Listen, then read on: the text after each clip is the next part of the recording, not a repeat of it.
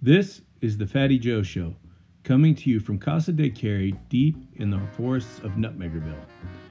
This show is dedicated to exploring pathways to better health from a holistic perspective.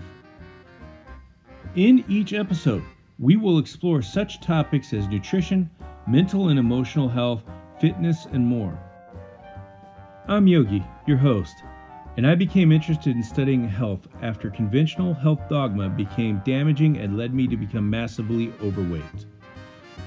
Against modern convention, I went on a keto lifestyle and I lost over 300 pounds and gained a level of control on my personal health that I never had before.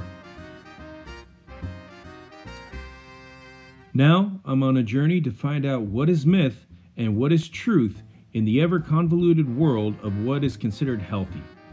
Come join me on a journey of discovery as I look for a path to improve total health. If you'd like to support the show, head over to patreon.com/thefattyjoeshow or patreon.com/carrybrown. If you want to check out all of our social media links and recipes, head to carrybrown.com. Don't forget to leave a comment, like, and subscribe to the show.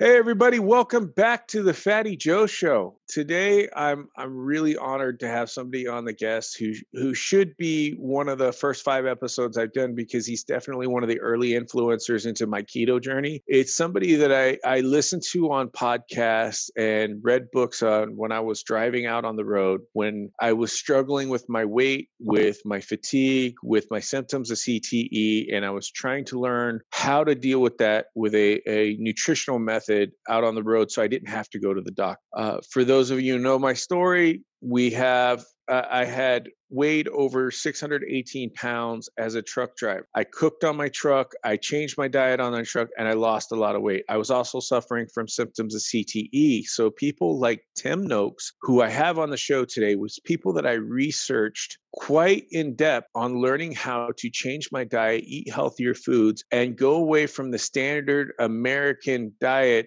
or stupid American diet to get into a healthier lifestyle and do what was right for my body. So I want to introduce Professor Tim Noakes to the show, and we're going to ask for Professor Noakes' superhero origin story. Well, thank you. I mean, you're a superhero. I was just asking you before we started, were you the world record holder? Because the record holder in South Africa lost 200 pounds, and I thought that was untouchable.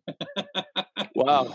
And then you came along with your story. Unfortunately, in the US, I'm probably, I'm up there for weight loss, but there's a lot of people that because we set that American standard that went around the world, so we've been at it a bit longer, so we've been taking more time to get fatter and fatter on the Coca-Cola and the sugar and the corn and all that. So my story is that I was a medical doctor. I trained as a medical doctor, but during my training, I became much more interested in physiology and exercise and health promotion. So I never really practiced as a doctor. I did my internship in the hospital, qualified as a doctor, and immediately went into research and realized that my strength was research. It wasn't so much in the management of day-to-day illnesses. So eventually I qualified, got my MD and my PhD and so on. And then I started teaching sports science in the 1980s. And at the time, it was the new idea was that this high carbohydrate diet made you very healthy and made you run faster. And of course, we were funded by the industry and we promoted this high carbohydrate diet and the fact that you couldn't run well unless you ate lots of carbs. Unfortunately, at the age of 61, or fortunately, I should say, I suddenly discovered that I was type 2 diabetic. And I read Eric Westman's book, The New Atkins for the New You. And originally, I was really angry because I thought, here's Eric Westman, a very good scientist, and he's promoting Atkins. how can anyone promote a saturated fat diet? Because I was so blindfolded and driven by this dogma. So eventually, within 2 hours of starting to read his book, I realized, oh my gosh, I've been wrong for 33 years. And within 2 hours, I decided to stop eating carbs, and the effects were miraculous. I mean, it was just astonishing. I lost 22 kilograms, and my running went back 20 years. So I felt like I was a 40-year-old again at 60. And eventually, I had to tell the world that I'd changed my diet. And the problem was that all our sources of funding were from people who were promoting the high carbohydrate standard American diet and a high carbohydrate intake, lots of cereals and grains. So within a very short time, I lost all my funding. so as a research scientist, that's pretty tough. And then I wrote a book called The Real Meal Revolution. I co-authored it, and that set off a complete revolution in this country of low carbohydrate eating according to the Banting diet. We introduced the term Banting into dieting, and eventually the dietitians got so angry with me that they decided they had to try and take me out. So they reported me to the Health Professions Council of South Africa. And I had a choice. I could have, they offered, they said, well, you can just plead guilty to a lesser charge and you won't have to go to this court hearing. I said, no. You don't understand. This is about my career, because if I'd had to accept that, my career would, here's a quack, his whole career is destroyed. So we went to court for 28 days. Over 4 years, and eventually we won on every count. We won 13 decisions to 0, the opposition. And we wrote a book about it called Real Food on Trial, which describes the whole story. And it was in retrospect, it was amazing. During going through it was tough. Yeah. And all my biases against the medical profession were just exposed. That, the medical profession has so much to answer for. And I was charged by my colleagues, who were the senior colleagues in my university, and I'd done so much for the university. And they were completely out of their league. They didn't know what they were talking about, but yet they were listened to because industry supported them and industry was bringing pressure to bear and so on. So anyway, I've had a remarkably enjoyable life, and I've always challenged ideas, and I'm glad that I've been able to help people like yourself and other people. And that's what's really rewarding about this, is that if you try the diet, it works, and all of a sudden you become healthy, and that everything I've done has been worth, all the pain we went through has been worth every minute of it, for knowing that we're helping people. Yeah, it's, I grew up eating the carbs as well. I was an athlete when I was younger, and they always taught us in football, eat your high protein and stuff for so many days, and then before the game, the night before the game, you do that carbo load, eat up the spaghetti, eat up of course, you're in the middle of the game, and halfway through the quarter, you start to bonk out because you got that carb crash going. And you see a lot of the football players when I was playing, they, especially the linemen, we're chunky. We were chunky, very chunky. Yeah. And it seems like the athletes are going more to this low carb diet now, with either eliminating or moderating the carbs much more and not doing the carb loading. And now you see the linemen playing the positions that I was playing, and they're looking like bodybuilders. They're lean, they're powerful. I watched a comparison video, and it was around the time when they were doing high carb diets in athletes when they first started out. And it compared a video to today of an athlete that I know is low carb, and they were both breaking away for a touchdown and running across the field. And the one from the I believe it was the 1970s, when the low carb, the high carb diet was in there. Okay. He looked like he was in slow motion compared to the guy that was current. He was just, rah! And so we're seeing a movement of led by athletes and engineers and researchers who are trying to tell the practitioners, we were wrong. We got to change. And it's interesting. I've just been asked to debate a lady who I've worked with for many years and who promotes the high carbohydrate diet for athletes, and realizing that she bases her argument on the theory that it should be right. You should need carbohydrates because your muscles need glycogen to burn quickly and so on. And that when you eat fat, you've not got enough glycogen. And that's the theory. But in the end, you have to go with the experience. And the experience of the athletes is exactly as you described.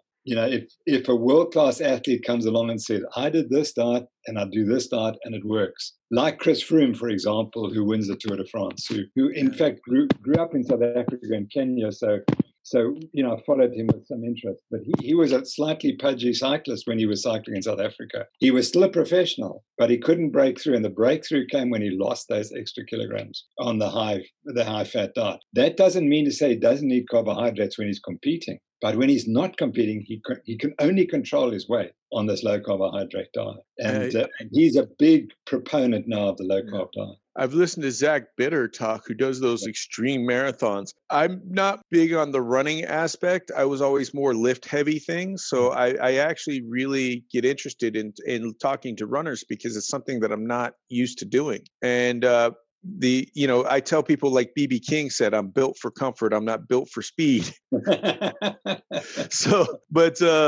I listened to Zach Bitters, and he talks similar situation where he was on a higher carb diet and then switched over. And he does incorporate more carbs and different types of cycles in his diet. He doesn't control his macros extremely tight, but there's times where he's much lower carbs and there's times when he's higher carbs, and he just does what he feels his body needs. He even talked about back when he was learning how to run, there was those carb loading days where you were just, going to the buffet and just macking down on everything that you could get your hands on that was like a noodle or rice or potato. And we're seeing people that came from these endurance sports world that in their heyday looked very healthy, whether on the carbs, but as you said, with your own personal experience, as they're getting older, more and more of these athletes that experience the high carbo loads are getting type 2 diabetes, are struggling with controlling their weight. And instead of going to a high fat diet to control their weight, many of them had tried in the past going to carb restriction, or not carb restriction, calorie restriction. Yeah. And that did not work well for their performance. The kind of dawning on the new age is using fat for fuel, and people are finding that this fat now you can run longer, more efficiently, and you don't bonk as easy. And you're currently doing a lot of research into this type of nutritional foundation with the Noakes Foundation. You've started a nonprofit that I really encourage anybody listening to this podcast, please go to the website, the Noakes Professor Noakes' website, check out this foundation. And if you can support it, whether it's supporting with some finances or your data or getting involved in some sort of way, this is how we move our dietary standards that the government puts out to a more scientific base, because we get the evidence that we can present to the government and say, hey, we need to do it this way, not the way the lobbyists want it. Yeah, well, thank you very much for drawing that attention to our research. And it's terribly important because there's essentially no funding for low carbohydrate diets from the National Institute of Health and, in my country, from the research funders. It really has to be driven by the private enterprise. So, and it's as you say, it's critically important, because ultimately what saved me was that when I went to court, there was evidence because of Eric Westman and Jeff Volek and Steve Finney had done the research on the Atkins diet. And they'd started in 2004, 2005. So there's 15 years of evidence and really good studies. But if it had been 20 years ago, there was nothing. And I couldn't have defended myself. And interestingly, that work, Eric Westman's work and Volek's work, was funded by the Atkins Foundation. And again, that was an NPO, a non-profit organization, was separate from the National Institute of Health. And Jeff Volek tells us, to me, Jeff Volek deserves a Nobel Prize because his research on the low-carb diet is exceptional. He thought of the problems 10 years before anyone else, and he's provided the answers, he's provided the evidence. The research he's done has been absolutely astonishing. And so if he hadn't been, for 20 years, he applied every year to the National Institute of Health. And as soon as you said low carbs, it was turfed, because the people at the top were influenced by industry, or they were controlling the message and they didn't want a different message to be spoken about. Let's talk about how important it is to support research in this, because we are kind of with this research like through the Noakes Foundation and through NUSI and through other programs that are researching nutrition through public funding, it's very much a David versus Goliath type situation with because the current funding that goes for a lot of the research is done by food corporations who are trying to push out. They want the research to say that their food is okay. So that's the result that they're paying for. So they're paying for like a predetermined result. So you better make the data fit that result. So we're not necessarily getting the best research that way. The other research is being funded by religious organizations like the Seventh-day Adventists, who also have an agenda on their books because they don't believe anybody should be eating any kind of animal product. And when you eliminate animal products, you tend to go to a higher carbohydrate diet. And for them, it's ethics, morals, and somebody had a vision that said that we shouldn't be eating meat because we didn't have a meat. Honestly, is that vision a vision or is it mental illness? We don't know. So we have these issues to deal with. So let's kind of expound on what is the difference between supporting a small research program that doesn't have an agenda of where they want the data to go versus large corporations who have a set point they want the data to fit into. Yeah, well, let me give you an example of what happened to me. So when I went to court, we provided 6,000 pages of scientific data. These were publications that had been peer-reviewed and which supported my argument that we shouldn't be eating a high-carbohydrate diet for all these reasons. The prosecution, who had endless funding, produced one paper, which we believe is fundamentally flawed, and we in fact exposed that. And this was a meta-analysis of so-called low-carbohydrate diets, but it weren't even low-carbohydrate diets. They classified anything below 45% carbohydrate as low carbohydrate. And what we showed was that there were 14 material errors in the paper, and that if you change one or two of those, then the conclusion became the opposite. And the conclusion then became that this fake low carbohydrate diet was actually outperformed the low fat diet, and people lost more weight and etc. And they became healthier.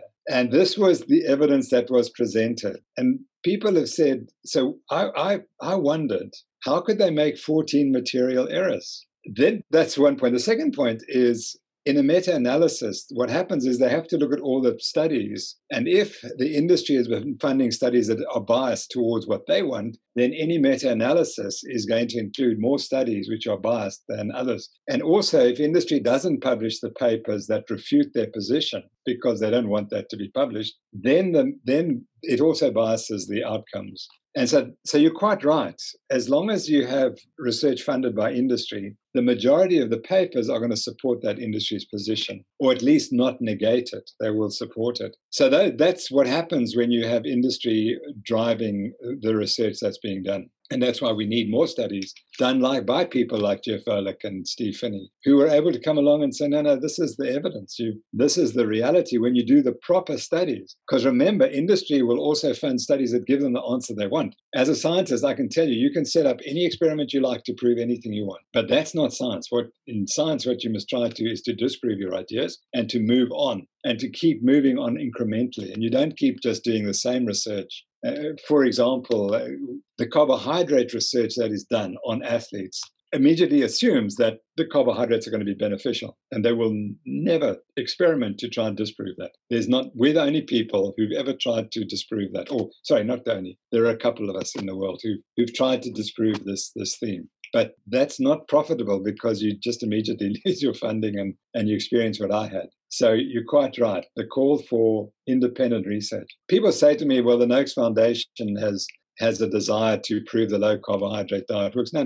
We want to know what works. That's all. It may not be the low carbohydrate diet. It may be a slightly changed low carbohydrate diet. But it's pointless starting the experiment thinking you know the answer. You must start the experiment to try to move your knowledge forward. And that doesn't happen in funded research if industry is involved. Yeah, good science to me is you're always asking who, what, where, and why. And you're always challenging the results the answers that you get. When you get a conclusion for your why, you ask another why, and you keep challenging to make sure that it's going through. And that to me is good science. Whereas corporate funded science, they're saying this is the what. Now find the why to lead to the what.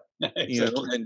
And so that when you're not testing to challenge your conclusion, you're not doing science. No, precisely. I remember I served on a committee that selected the top sports scientists every 2 years, and they got an Olympic medal. And that was Pfizer was funding it. And I remember there was one Nobel Prize winner on the committee, and he said, listen, we only want people who've changed the world. We don't want to give this award to people who just do the same thing. And one year I was asked to assess someone who in fact did eventually win the award. And he'd had 90 PhD students.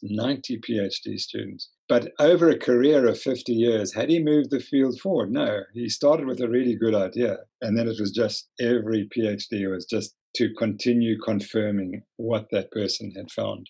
That's not good science. And at the end of the day, he hadn't advanced the field as he should have, because he had so many resources that he could have made a much bigger difference than he did in the end. One of the things that I look at that I've absolutely loved the concept of, and it's never, it's always been a challenge to put it into practice. But I've read the preamble of the American Constitution several times, and that we, the people, in order to form a more perfect union, they rested the responsibilities of creating a better government on the citizenship rather than the politicians. And we seem to have lost sight of that pretty much right after it was written. But I love to encourage people to do this, because if you really want to go with that philosophy to have a government by the people, then you need to participate in changing things in the government that are wrong. And one of the things that the government puts out that is incredibly wrong, because it has been taken over and controlled by lobbyist groups with special interests, is the dietary standard. So it takes us as people to participate in research like what you're doing with the Noakes Foundation in order to bring out better data to make the positive changes that we want to see in our world, so that we have less 600-pound people walking around creating a burden onto the healthcare system, a burden onto themselves, and not living the life that they want to live. I know I wasn't. And to help our communities be healthier, more independent, and not reliant on governmental assistance, get them healthier. And it takes us to do that. Yeah, no, you're absolutely right. And again, that's partly why I went to court to defend that position against the so-called anointed who make the decisions for us and who have no clue about, and they don't want to understand what's happening. So I agree with you entirely. So we wrote a book called The Real Food on Trial, which was the story of the trial. And that looks at a lot of the evidence why the dietary guidelines are completely wrong. We've just been asked to write the next book, which in fact we've completed, and it's coming out in March. And where it's called the Eat Right Revolution. And we look specifically at the dietary guidelines, how they were developed and why they are completely wrong. All 6 of the dietary guidelines are unscientific, they're not scientifically based. And then I explain how if you're going to eat carbohydrates and you're insulin resistant, then you're going to get into trouble. And it's the first book, not the first book, it's probably the second or third book where we looked specifically at insulin resistance. Now at my medical school and at Harvard and at Yale and at Stanford, they don't teach about insulin resistance, even though the person who really described insulin resistance, Gerald Raven, was a professor of medicine at Stanford. And he'd come within an inch in 1986. He'd come within an inch of saying metabolic syndrome and obesity, hypertension, diabetes are all linked to high carbohydrate diets and are reversible with a high-fat diet.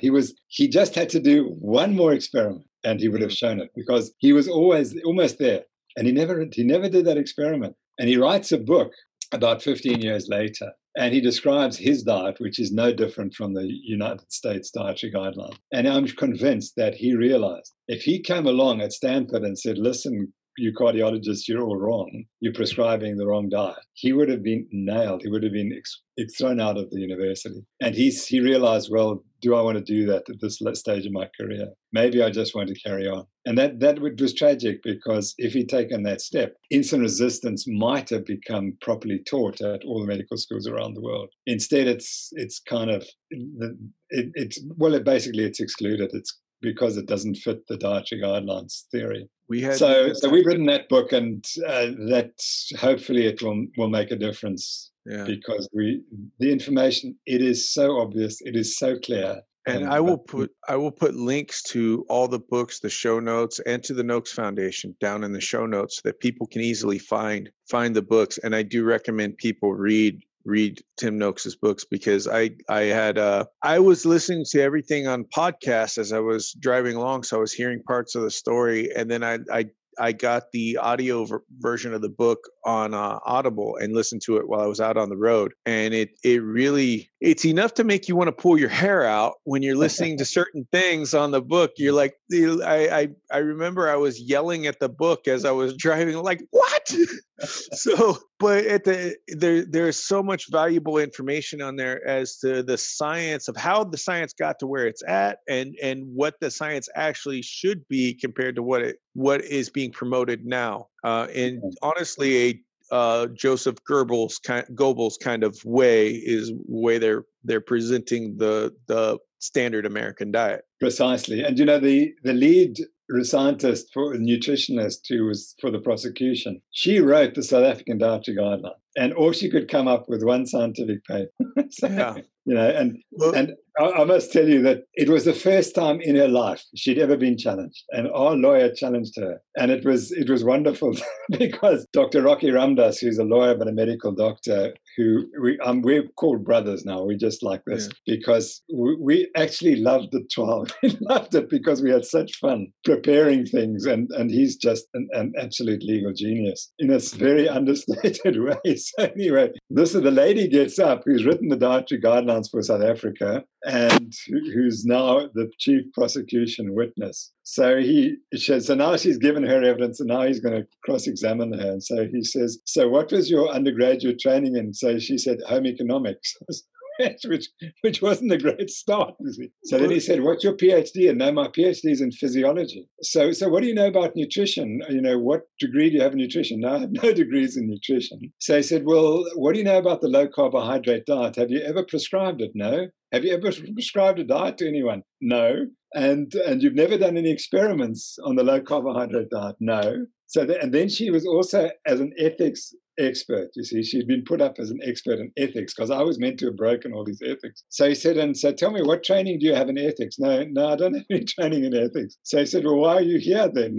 that was the ultimate crash, because she had spent 50 or 60 years never being challenged for 1 minute, because dietetics, you're not allowed to challenge anyone. You just accept.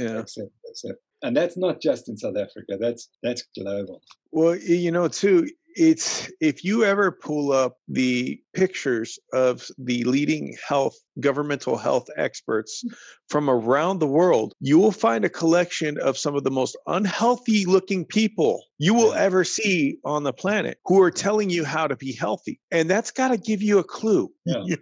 Well, this lady since died, and she died of cancer. In fact, she was being treated for cancer, but it would never have occurred to her that what if the cancer has a metabolic basis? Yeah, and there's a lot of research going into that about how certain cancers are glycophilic and absorb the sugar in the body. Like even when they test for cancer, they give you a radioactive sugar solution because they know the cancer is going to eat it up like little Pac-Man, and then it lights up inside your body. So that's that knowledge, we have enough knowledge to go, we could test using sugar because the cancer seems to like to eat it, but can't we starve the cancer by removing the sugar? Like that doesn't, I don't understand how we don't take that next step. Exactly. So one of the, I've got all my critics are slowly dying now, or not slowly, rapidly dying. Yeah, this Chinese saying that you stand by the river and you watch the dead bodies of your enemies flowing past. But interestingly, one of the ladies who was most vocal against me and who said some horrid things about me, and who promoted a vegetable oil, lots of vegetable oils instead of saturated fat, dies of dementia 2 years older than me. And people didn't ask, now she died of dementia, was it because she was promoting a grain-based diet with lots of vegetable oils, or wasn't it? Yeah. But when Atkins died, then of course everyone says, well, he died because of his high saturated fat diet.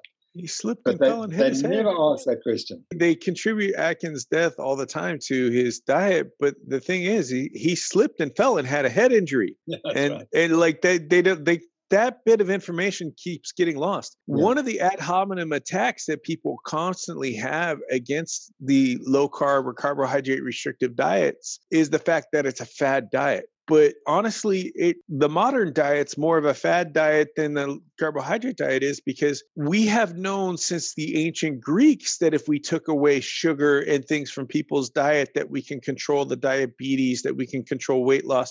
And you mentioned Banting at the beginning, and that's for people who don't know. William Banting was a overweight patient. He weighed, I believe, close to 300 pounds, and his doctor told him to take the breads out, take the sugars out, to lose weight. And he wrote a letter called a letter on corpulence. And the low fat diet became known in European countries and then in other countries as the Banting diet. And this was back in what, the 1800s? Yeah, it was 1862, I think he wrote a couple of versions, but the one I have is 1862. So that was the Banting diet, and so therefore it's not the fad diet. That is the original diet. The original diet is the Banting diet. So everything after it is a fad diet. So you're absolutely right. But when you tell that to dietitians, it's like you didn't say it. They can't hear it. Well, even the modern push towards societal veganism is a very modern thing. It started in, the main modern movement started with the Seventh-day Adventists out of the U.S. because a lady had a vision, and I can't remember her name, but she had a vision that said, we didn't eat meat before, so we shouldn't eat meat now. And one of the main missions of the Seventh-day Adventists was to control lustful thoughts. And so they removed meat and high caloric, natural fats and things from the diet because they noticed people's libido went down. And that's what they were trying to control. And it wasn't weight loss necessarily that they were trying to control. It was libido. And if you look at, the Seventh-day Adventists who were promoting, amongst other crazy things, the vegetarian diet, people like Harvey Kellogg, they are not the most healthy looking people on the planet. Most of them were very overweight for their time, and they were promoting things like margarine, which is, their margarine was much different from our margarine that it is now, because their margarine wasn't the processed, when margarine first came out, it was, I believe, beef tallow mixed in with some other stuff to make it look like butter. And then they moved toward more of a vegetable base. And I believe one of the early vegetable based ones is a mixture of coconut and palm oil with something else, and then it went into the vegetable oils and completely became unhealthy. And so you look at these people that they have another agenda behind them that is not health related. And as a matter of fact, if you're lowering somebody's libido, you are damaging their health to lower that libido in order to gain control of those impure thoughts. Absolutely. And so when we introduced the Banting diet into South Africa, just to give you an idea of how impactful it was, that there in Cape Town, there's a Banting 7-day meal plan Facebook page. That's in the town that I live in. It doesn't mean that it's only people in this town that prescribe to that Facebook page. We now have 2.4 million people signed up to that Facebook page. And that covers a lot of Africa, but it does include some other countries as well. But that shows the impact. And the main point I'm going to say is that the single greatest complication, of course, it's not a complication, of the Banting diet was pregnancy, unexpected pregnancy. And this was, of course, a huge advantage because people would start writing and saying, I'd been told by my gynecologist that I was never going to fall pregnant because I had all the wrong conditions. And just within 2 months of changing to the Banting diet, I fell pregnant, and this is the baby, etc. And I know there's one baby named after me for being born under those circumstances. Yeah, I've seen a lot of people write about keto babies that have come onto the line, and I've also seen, traditionally certain sports that women participated in would often affect their ability to have normal cycles, I know women in gymnastics, when I used to be in the athletic field, who didn't get their first period until they were in their 20s. Yeah. and female runners, and a lot of them were the high carb, on that high carb plan or extreme caloric deficit. Yeah. And especially the gymnasts and the dancers are extreme caloric deficits where like 3 or 4 days in a row, they're not only eating ice cubes, then they might have a piece of toast with a banana and then ice cubes, and they've damaged their internal systems to the point where their body's like, okay, we're in starvation mode. We can't support child production, so let's shut that down. We're seeing athletes now that are switching toward the high fat diet that are not having these issues. Yeah, absolutely. So I'm just reading at the moment the keto, the case for keto by Gary Taubes, who was also the people who helped me get into this, because once I read his first book, Good Calories, Bad Calories, I just realized that how we'd been misled. But in his book, he makes a number of those points that if you're eating a starvation diet, you're going to be in trouble. And he talks about the Ansel Keys starvation diets in the Second World War, where he put the people who didn't want to go and fight the war, the religious objectors, and they were put on this 1,500 calorie diet for 6 months. And he said they just starved, and psychologically they were destroyed by the end of the program. And that's a 1,500 calorie diet. Yeah. Now, all those athletes you were talking about were eating 800 calories maybe, and all you get if you're going on that diet is psychological trauma. And I think what I've realized is that if you want to cut calories to lose weight, it's not going to work. You've got to change your diet. You can't expect to eat the same food and just cut the calories and think that's going to work. It doesn't work. You just get hungry and you get all these other psychological issues.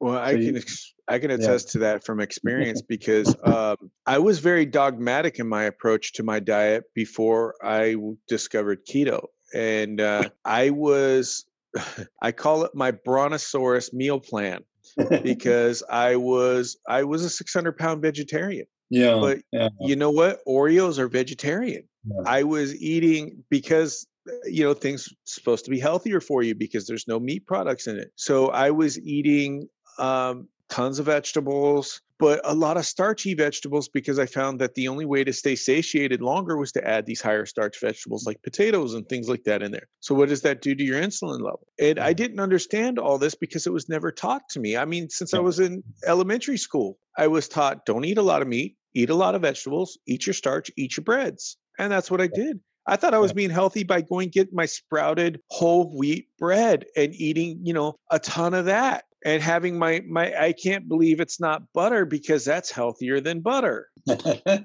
Right? Yeah, that's right. And I got to be 618 pounds when I walked across a truck scale eating that diet. So do tell me, what was your hunger like when you changed your diet?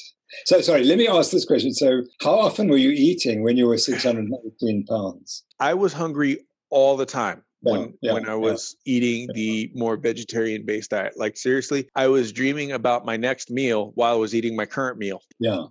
And I would be ravenously hungry, usually between 45 minutes to an hour after I ate my last meal. And it could be a sizable meal. The times where I did break down and have like some eggs or some fish, I noticed that I stayed satiated a little bit longer, but it still wasn't there.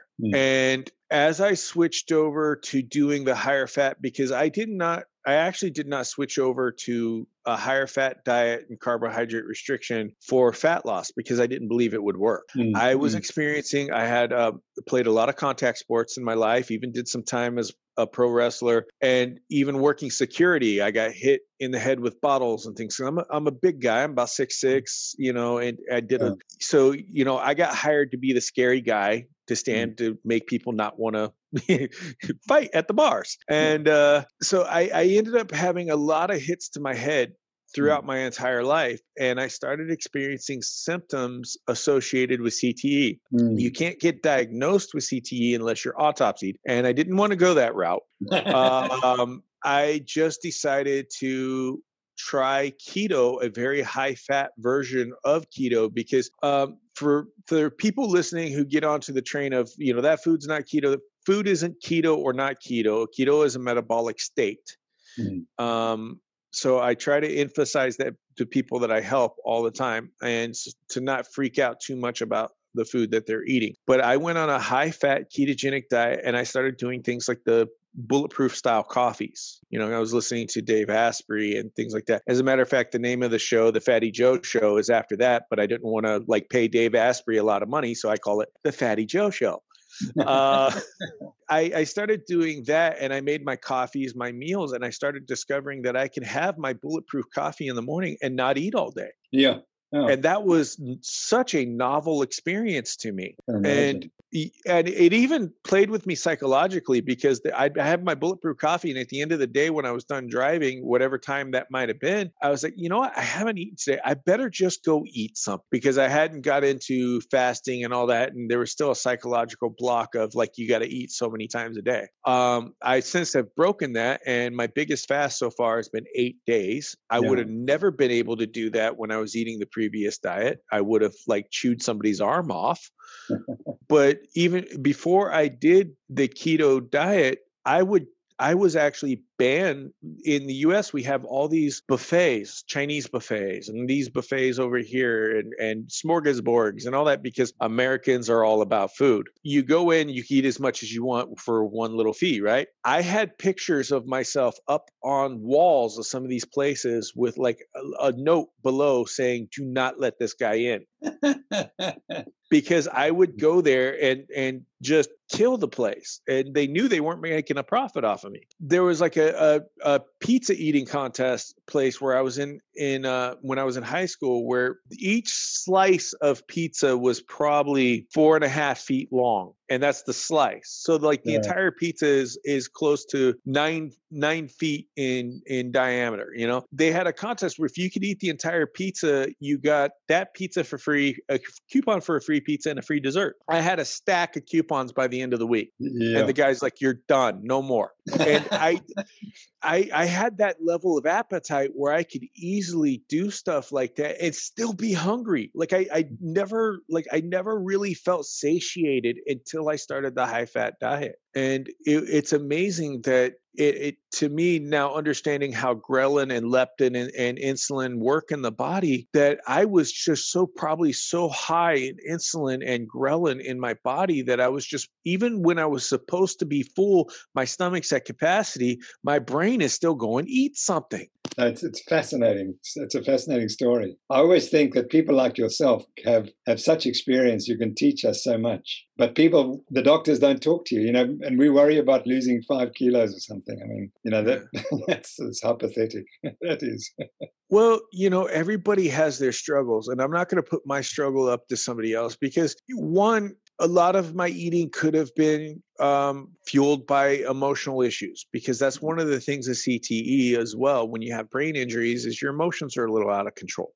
Stress can drive emotions. I was working at one point 4 jobs. Yeah. And I was working in a high stress industry, because I worked with group homes for at-risk kids. A lot of kids coming from the most severe abuse situations you ever imagine. A lot of trafficked children that were trafficked for either slave labor or sexual trafficking. And I worked at domestic violence, sexual assault shelters, and I saw some of the most heinous things human beings can do to one another. Mm-hmm. And my emotions got out of whack. And I think some of that drive to eat was related to that stress, but I don't think that was the only factor as well. I think there was other factors that played a role in that. But I believe a lot of our problems in modern society when it comes to nutrition and other types of things is when we try to boil down the information to the most simplistic terms, and we don't look at whole systems, and we don't look at root causes, and we don't look at,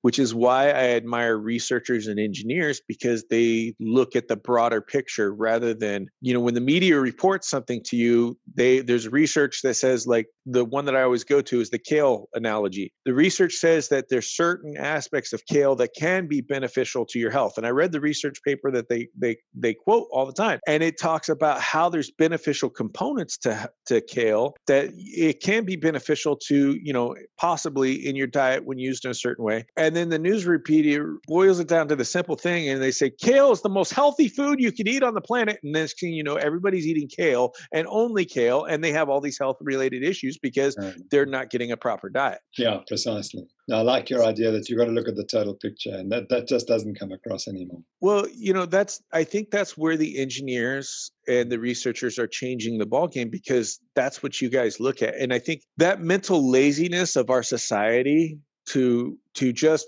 give me that quick information. I want the quick answer so I can go on my way and I don't have to think about things. I want a meal plan so I don't have to think about what I have to eat, And it's not that they're necessarily mentally lazy, but we live in a rat race society where we're constantly having to go and do this. So we want to take the decision making out of certain aspects of our life, and we just want the easy solution in certain aspects of our life so that we can handle all these other things. That's where it kind of hurts us, because then we stop asking why. And it not only hurts us in dietary, but it hurts us in politics, it hurts us in religion, it hurts us in all these things when we stop asking why or how. Yeah. And is this necessarily right for me? Because even though I'm a proponent of the low carb lifestyle, there may be certain conditions that people have that mean that they have to consume more carbohydrates. I've read about people that have issues digesting. There's genetic issues digesting fat. And there's issues where people in the US, we have that longhorn tick where if you get bit by it, you become allergic to red meat.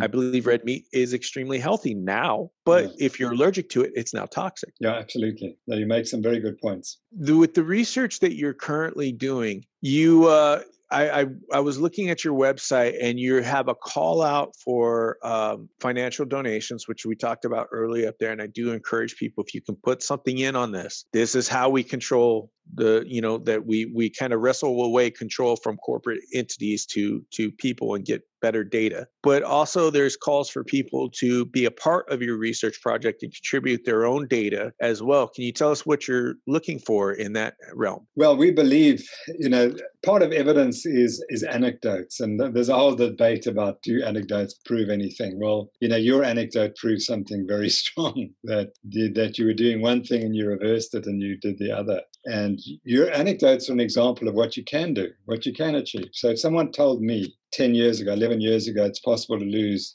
400 pounds weight, I would have said, no, it's impossible. It's utterly impossible. Well, you proved it's possible. So that now changes how we understand things. So when we started, there was very little evidence of beneficial weight loss of the degree that you got. But then people would write to us, and one of the first people who wrote to me said he'd lost 82 kilograms, that's over 160 pounds, in 28 weeks. And I mean, that astonished me, that you could lose that amount. He was losing 2 to 3 kilograms a week, and it went on for 28 weeks, and then he just stopped. Boop, no more weight loss, just like the biology set in and he didn't lose any more weight. And that's always interested me, because if you read the scientific literature, the clinical trials, if they lose more than 6 kilograms on whatever weight program it diet it is, either low carbs or low fat, that's very unusual. But we were getting all these reports, people losing 20, 30, 40, 50, and up to 80 kilograms. And without any problems, without any great difficulty.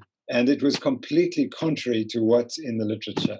And what we teach our medical students is that, you can expect a 6 to 8 kilogram weight loss if you go on this diet or that diet, or you start exercising. So the problem is that people like yourself are motivated because you have a medical reason. And if we put you in a clinical trial and fed you a diet or the other diet, it's not the same motivation one bit. And then you've got the problems of sugar addiction, which you have to overcome if you're eating a high carbohydrate diet. So I suspect that many of these clinical trials, when they randomize the group to low carbohydrate, they've got lots of sugar addicts there, and those sugar addicts are not going to stop eating the sugar. And so their weight loss is going to be constrained eventually by that sugar addiction. So we were really impressed by all these reports that we were getting, and we wanted in some way to collate all the information and publish it. And in fact, I did do that. I published the first 127 cases. And these were purely people who'd written to me. They had written and said, this is my story. And, they wanted to remove that paper from the literature because they hadn't got ethical approval from all these people. But they sent me an email and they gave me the information, and it was completely, we didn't expose who they were. But it was purely the industry-driven scientists who were trying to stop this information because it was clear clear that the low-carb diet was being very effective. So it's kind of an extension of that. It is obviously second-rate research, but as I wrote in my article, that study cost us nothing. And I said what it leads to is an hypothesis that the low-carbohydrate diet might increase your weight loss and might reverse type 2 diabetes. Well, now we pretty much should know that's the case. The evidence is now accumulating that diabetes is reversible on this diet. So what I'd postulated there as an hypothesis, I wasn't the first, Atkins did it, but at least I wrote it in scientific language and said we need to do a randomized controlled trial. So we did do we're doing a randomized controlled trial in the poorest people in the Western Cape, in our hometown. And we were just starting when COVID lockdown began a year ago. So as soon as the lockdown stops, we'll go back and do that. And that's a randomized controlled trial, which has never been done in the poorest people in the city. I shouldn't say the poorest, but amongst the poorest people. And going on the low-fat, low-carbohydrate diet. Can you sustain a low-carbohydrate diet? And what we know from our pilot studies is that the diet is feasible and it produces dramatic results. In fact, the results are probably even quicker in this population because their diet is so atrocious. It's all sugar and refined carbs and vegetable oils. That's all it is. Yeah. There's nothing healthy. There's no healthy animal fats or very little. And that's what's missing. And as soon as you change it, you change lives dramatically. Now, on one of our programs, we had a pre and post, and after we get together afterwards. And the one lady was just crying, and she said, I had a family, all of whom had diabetes, and I knew I was going to get diabetes, but I wasn't going to go for testing because I knew what happened to my father and uncle. They all lost their legs, became blind, and died. And I said the same was going to happen to me. And she said, you've reversed my diabetes on this diet. Now it doesn't have to happen to me. And that's so amazing because these people have a tough life. And if you can help them just a little bit with simple dietary advice, it's very rewarding. The problem is that governments are not interested. They just don't want to do it. Even the local government who's responsible for paying for all the medical care for these patients, because we have a free service to poorer people. They don't see it's their responsibility to try and help and do something about the diet because the diet's controlled by the dietitians who are controlled by industry. And the industry is pushing the carbohydrates and the sugar into those very communities. If you go into those communities, the only adverts you see are Coca-Cola. And Nestle is another one. I was listening to a documentary about Nestle's push on baby formula into a lot of these. And Nestle's baby formula is absolutely horrible for human health. It's loaded with sugar. It's loaded with sugar, soy, a bunch of other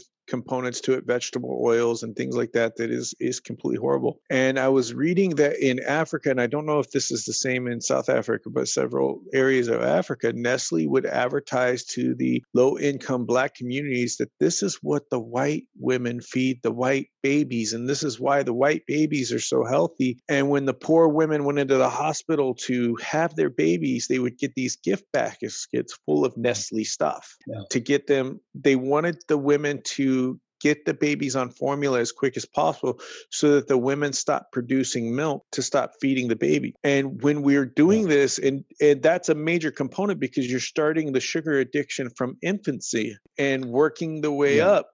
It's so nefarious, but it's for immediate profit. They're not looking at long-term conditions, but they know they get these people hooked on their product. They get this major immediate profit. Now, the other tie-in is there's a lot of research showing that the major food companies are also owners in large major pharmaceutical companies. So when the people get diabetes, then they make more money selling the medicine to cover from the bad lifestyle food to cover those symptoms. Yeah, precisely. And the complaint against me was because I said you should wean children onto a high-fat, low-carbohydrate diet, i.e. animal produce, and not onto cereals and grains, which I didn't say, but that was the obvious. So Nestle had to be interested in making sure that was not conveyed to the South African public and that I was exposed. But they didn't. I saw an interview of the guy that was the CEO of Nestle, and I swear to God, he was a hairless cat away from being a Bond villain. He has no care about the community he's in. He's all about profit. And I think that companies that run, not every company runs that way, but companies that do run on that model, it's very short-sighted because all they're they're thinking about doing is providing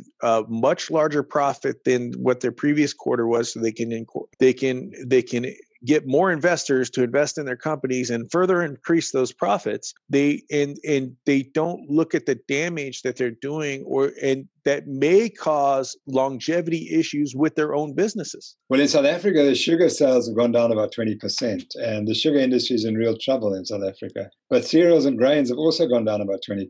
So people are getting the message slowly. And yeah, I was reading that I believe it was Brazil. I want to say Brazil, but it was a place in South America that is now requiring sugar companies to put easy to read warning labels on all the Coca-Cola products, the Nestle products, the candy bars, and similar to the Surgeon General warnings that they put on cigarettes here in the United States. And they are banning the advertising of sugar products like Coca-Cola, sugar cereals, and things like that to children. So there's no more like Tony the Tiger being advertised.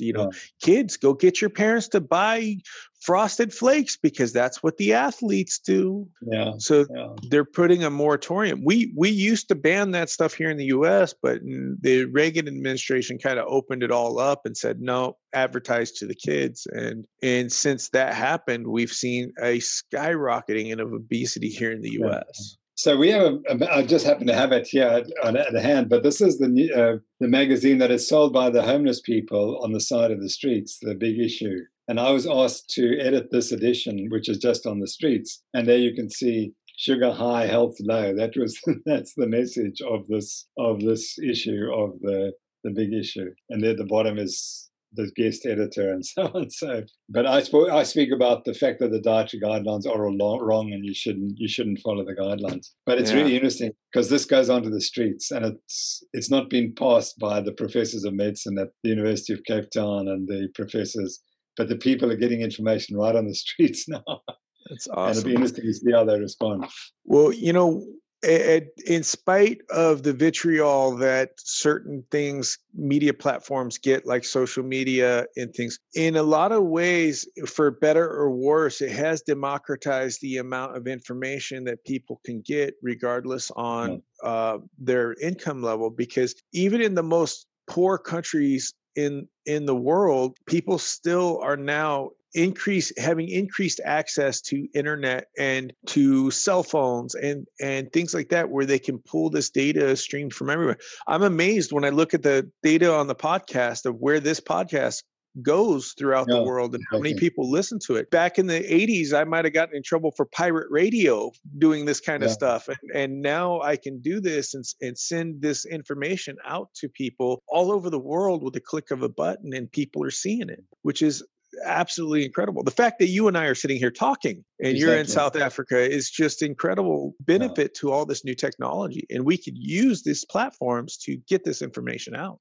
So, my son took a great interest in my trial because he got very angry with the people, and he just completed his PhD, and he decided to look into the question of online academic bullying on Twitter. And he's written the first paper of online academic bullying. But as part of that research, he looked into a paper that I wrote with Asim Malhotra and Stephen Finney. And the title was You Can't Outrun a Bad Diet. And this paper, which was 1.5 pages in an obscure medical journal, the British Journal of Sports Medicine, is ranked as one of the 5 top publications of recent history. Medical publication. I mean, it's astonishing. But he's found that it was tweeted something like 42,000 times, the story, and it went to 42 countries. And that, as you say, so this was a scientific paper which went like that. And so you're quite right. The social media is the way that we get messages out today, and it's unstoppable. Yeah, and unfortunately, the bad messages also get out with social media, but it does create an access point of all this. I mean, we have unfeathered access to the world's knowledge on something that we could fit in the palm of our hands. The world's library is there, exactly. And for better or for worse. And that's an amazing thing to see in time. And the potential of the good that we can do with this is just astonishing. because education, in my opinion, leads to the betterment of all of our societies. It leads to better health. It leads to, but teaching people how to get educated as well, like how to ask the question and then find the answer to the question, I think is the main key, Yeah. like a researcher. We're going to go ahead and start closing things out. I do believe we kind of went a bit long, but can you give us all the links for the Noakes Foundation, and so we can encourage people to participate, to donate, to get on board with this research so that we can put more information out to combat a lot of the misinformation done by corporate lobbyists and special interests? Well, thank you for that opportunity. Well, I think people should just go to the Nutrition Network on the internet. So type in Nutrition Network on Google and you'll find. And then there's also the Noakes Foundation if you want to know a little bit more about myself. Those are the two places where we put most of our information up on. And then we do run the Nutrition Network, which has been a massive success. That was one of the first recent novel things that we did because we wanted to educate doctors and other practitioners, nurses, nutritionists, and it's been hugely successful. So it's now become a global brand, and you can become a certified nutrition expert by going through the programs. So I would think that that's another program that people might want to get involved with, to do their courses and to upskill themselves on how to prescribe proper diets and how to use it for themselves and to know all the history behind it. We have most of the world's authorities are on that program. Awesome. I'd definitely be interested in checking that out. I've been looking at furthering my education into getting certified for nutritional training to help other people out. So I definitely would be interested in looking into that myself. And I'm going to ask my standardized 5 questions. So my first question is, what 3 foods do you think everybody should incorporate into their diet? Fish, meat, eggs, I would say those 3. And then I'd put dairy. Dairy is not quite as clear because there's some people don't digest it properly. So fish, meat, and eggs. All foods that I love. I love eggs in particular because they're like the Swiss Army knife in the kitchen. You can do just about anything with them, Absolutely. Plus, they're so nutrient dense. What are 3 foods you think everybody should avoid in their diet? Yeah, I think I'd start probably with bread, and then breakfast cereals would be the second, and then the third would be vegetable oils. And of course, sugar, because sugar would come into 2 of those at least. So maybe I should have put sugar. You can't leave out sugar, so you'd have to have the 4, I think. Okay, so we'll go with 4. That's all right. Yeah, and the thing is a lot of those things are, sugar seems to be the master control to all those things except for the vegetable oil. What is a nutritional myth that you wish you could get rid of overnight? Oh, that cholesterol is raised by a high-fat diet and it causes heart disease. That is completely, utterly wrong. Even Atkins admitted that toward the end of his career. Yeah. So that we could get that right. And I mean, that was the argument we presented in my trial. And eventually they had to say, yeah, what you said is evidence-based. And that was the key moment for me, that it wasn't quackery, it was evidence-based. Yeah. What is something that you wish you could change about the medical industry if you could change something overnight? Yeah, get it independent of the pharmaceutical industry. That's the big problem. Because until you can do that, you can't change medicine. Medicine is purely a propaganda. Sorry, let me just rephrase that. We have acute medicine where you have a burst appendix or you have a trauma, head injury, whatever. Medicine is unbelievable. And most of the surgery, the obstetrics, unbelievable. Those doctors are the best. There's nothing to compete with them. Brilliant. Contrast that to chronic disease. The medicine of chronic disease is utterly hopeless. So, and that is because it's driven as a propaganda promoting the drug use for health, and that doesn't work. So I like to say that 85% of chronic disease, not acute, chronic disease, is due to your diet, and you can't fix it with pills. So that's where I would like to see the change. The medical schools were funded independent of the pharmaceutical industry, and that you could be a professor of cardiology without having to prescribe statins, that your department could run even if you said statins don't work. And the same with insulin and diabetes. If you could run a department of endocrinology independent of pharmaceutical industry, and you could then say that insulin is not the treatment and nutrition is the treatment. But as it's currently structured, you can't do that because you would have no career, as I showed. Once you stand up to this, you get thrown out of the universities. So that's the problem, and people, it's got nothing to do with what you say. It's about the influences behind it that are making sure you cannot make these statements, and that you get cancelled the moment you step out of line and start teaching people to look after their own health and not to expect drugs to work. As soon as you step out of that line, your career is essentially finished. Yeah. That's where we've been kind of like a theme to the show most of the day, is those special interests that control guidelines and governmental regulations that is really creating a lot of problems and hurt on the populations that's supposed to be served by these programs. Who are five? Carry on. Sorry, carry on. No, go ahead, because I was going to ask the next question, but you want to add to that, so go for it. Yeah, I was just going to say that why is it that if you go in for surgery, the outcome is terribly important?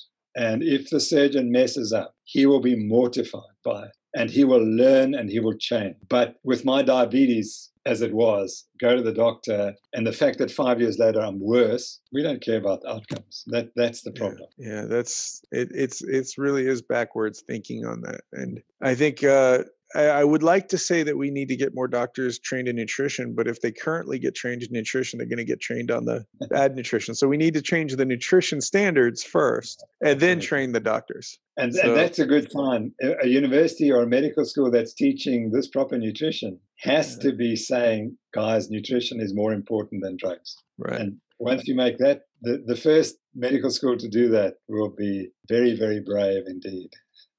Well, I was as an EMT, when I got my EMT training when I was younger, I was always taught you take the least evasive approach to treatment, and then you graduate up. And when you do medication, you are not taking that approach. Yeah. If you change lifestyle and things first and you're still having a problem, then it leads to, okay, so there's still an issue here, then we have to go to medication. But the medication should be one of the last things on the list.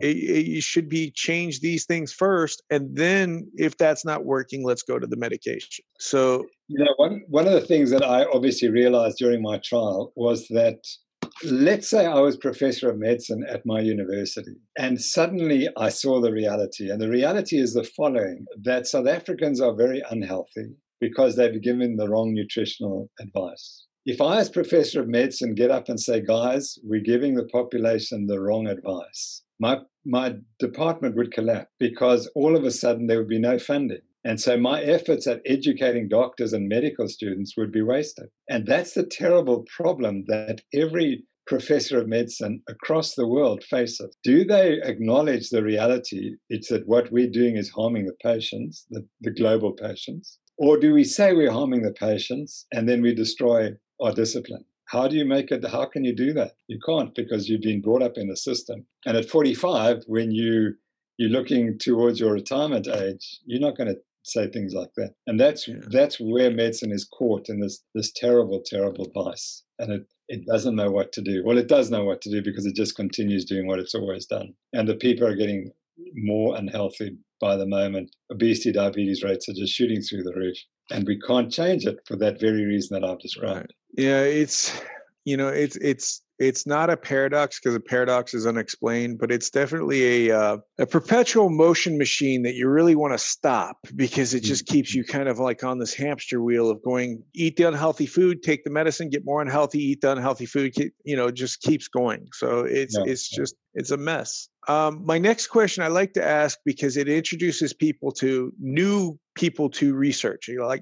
I do this podcast because I find majority of the people that I've had on are all the people that I've learned from. So I'm introducing everybody that I've learned my information from to the audience, going, go to these people, get the information. So I always like to ask the people I have on, because everybody stands on the backs of giants, who are some of your health heroes, so that people can go and look at other people to see more information and gain more resources to their journey? Yeah, I think I'd have to acknowledge the people, that many of whom you will know, because we went through similar journeys. And there's no question my journey started with the book, The New Atkins for the New You, by Eric Westman, Steve Finney and Jeff Ehrlich. And that reading that book changed my life. And I would not be here today, I don't think, if I hadn't read that book.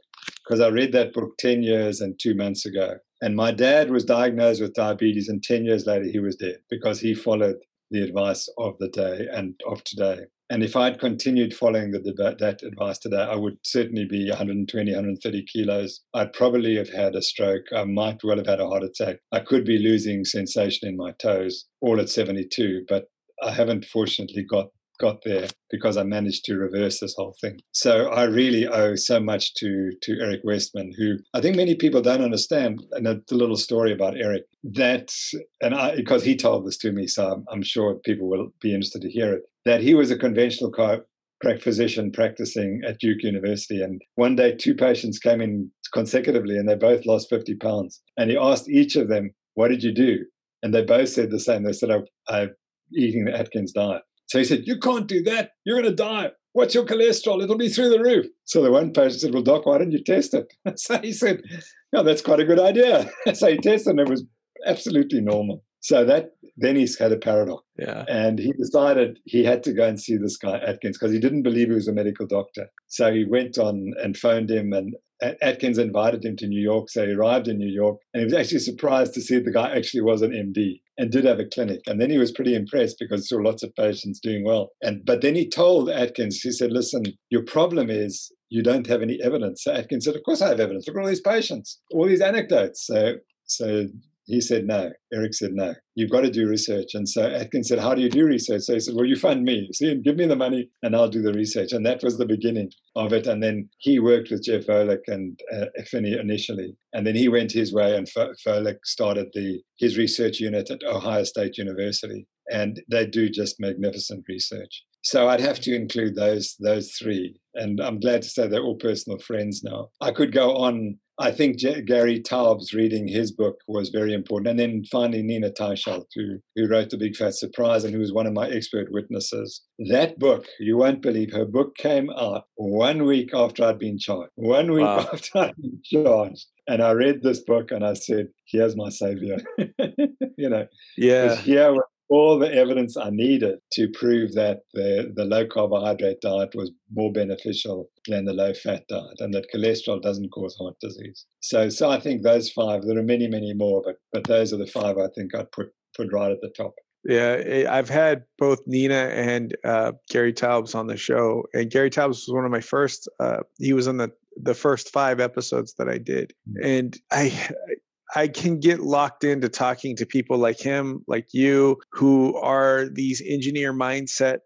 Gary Taubes was trained as a physicist before he became a reporter, and Nina Teicholz, her dad was an engineer, so she thinks like an engineer, and she looks at the thing. One of the things that engineers are great at is not just looking at whole systems, but as Nina said, they will see a problem and they don't have a problem breaking things all the way down to see where that problem was and then fixing things back up, rebuilding it from the ground up. Whereas medical profession, maybe because there's so much money invested into it, they don't want to do that. They'll build things up and then they'll have a problem that started here that creates a problem. They don't see it here, but it created a problem up at the top, and they don't want to break everything down to find that problem. They instead want to cover the problem from the top, That's a very interesting analogy. Very interesting analogy. And so it's a different way of thinking that I think leads us into a lot of trouble. That I think if we thought more like an engineer, if we thought more like a researcher, that we changed our mindsets and our perceptions, that we can make a lot more beneficial changes to our society, to nutrition, to everything that we want to do, and make a more equitable society for everyone as well. Because when you look at whole systems, you'll look at whole societies and realize that when you allow large parts of your populations to become unhealthy, uneducated, to not have potential to where that they may be reliant on governmental services and things like that because they don't have the same opportunities that other people have, that you're creating a large part of the population that cannot contribute to the betterment of society, the betterment of creation of more wealth, of more funding, of everybody building up. If you have a population that is very ill, and let's say something like, I don't know, something crazy like a pandemic hits, and these people don't have health care, then that pandemic might spread a bit faster, right? Just a thought. Yeah. I'm not trying to, I don't know why I might have thought of that, but No.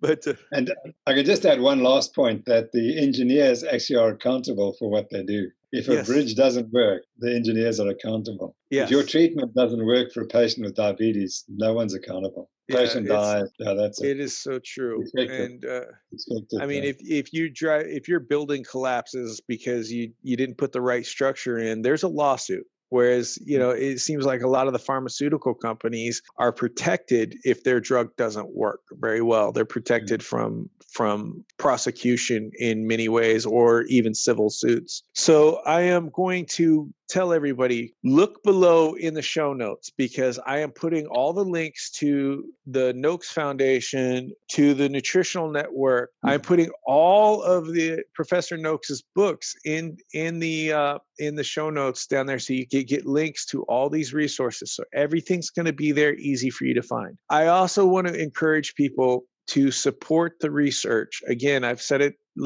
probably 3 times. Support these independent research programs, like what Professor Noakes is doing. Get involved. We make changes when we get involved as people and force the changes in a positive way. This is how we do it. This is how we create a revolution. Please get involved. And then the final thing I want to say is, if you want to support the podcast, if you want to help us get out there more, if you want to help improve the sound quality, the ability to produce more episodes, get more great people on, you can become a Rockstar supporter and go to patreon.com/The Fatty Joe Show or patreon.com/Carrie Brown. And you can become a supporter of everything that Carrie and I are doing. I want to give a shout out to a couple of our rock stars, Deborah Glasener and Miriam Bear. These folks have supported us since before there was a podcast. And I want to thank them so much, because they literally help keep the lights on, the internet flowing, so that we can keep doing this. Also, if you want some coaching and some help on making some great keto foods, check out Carrie's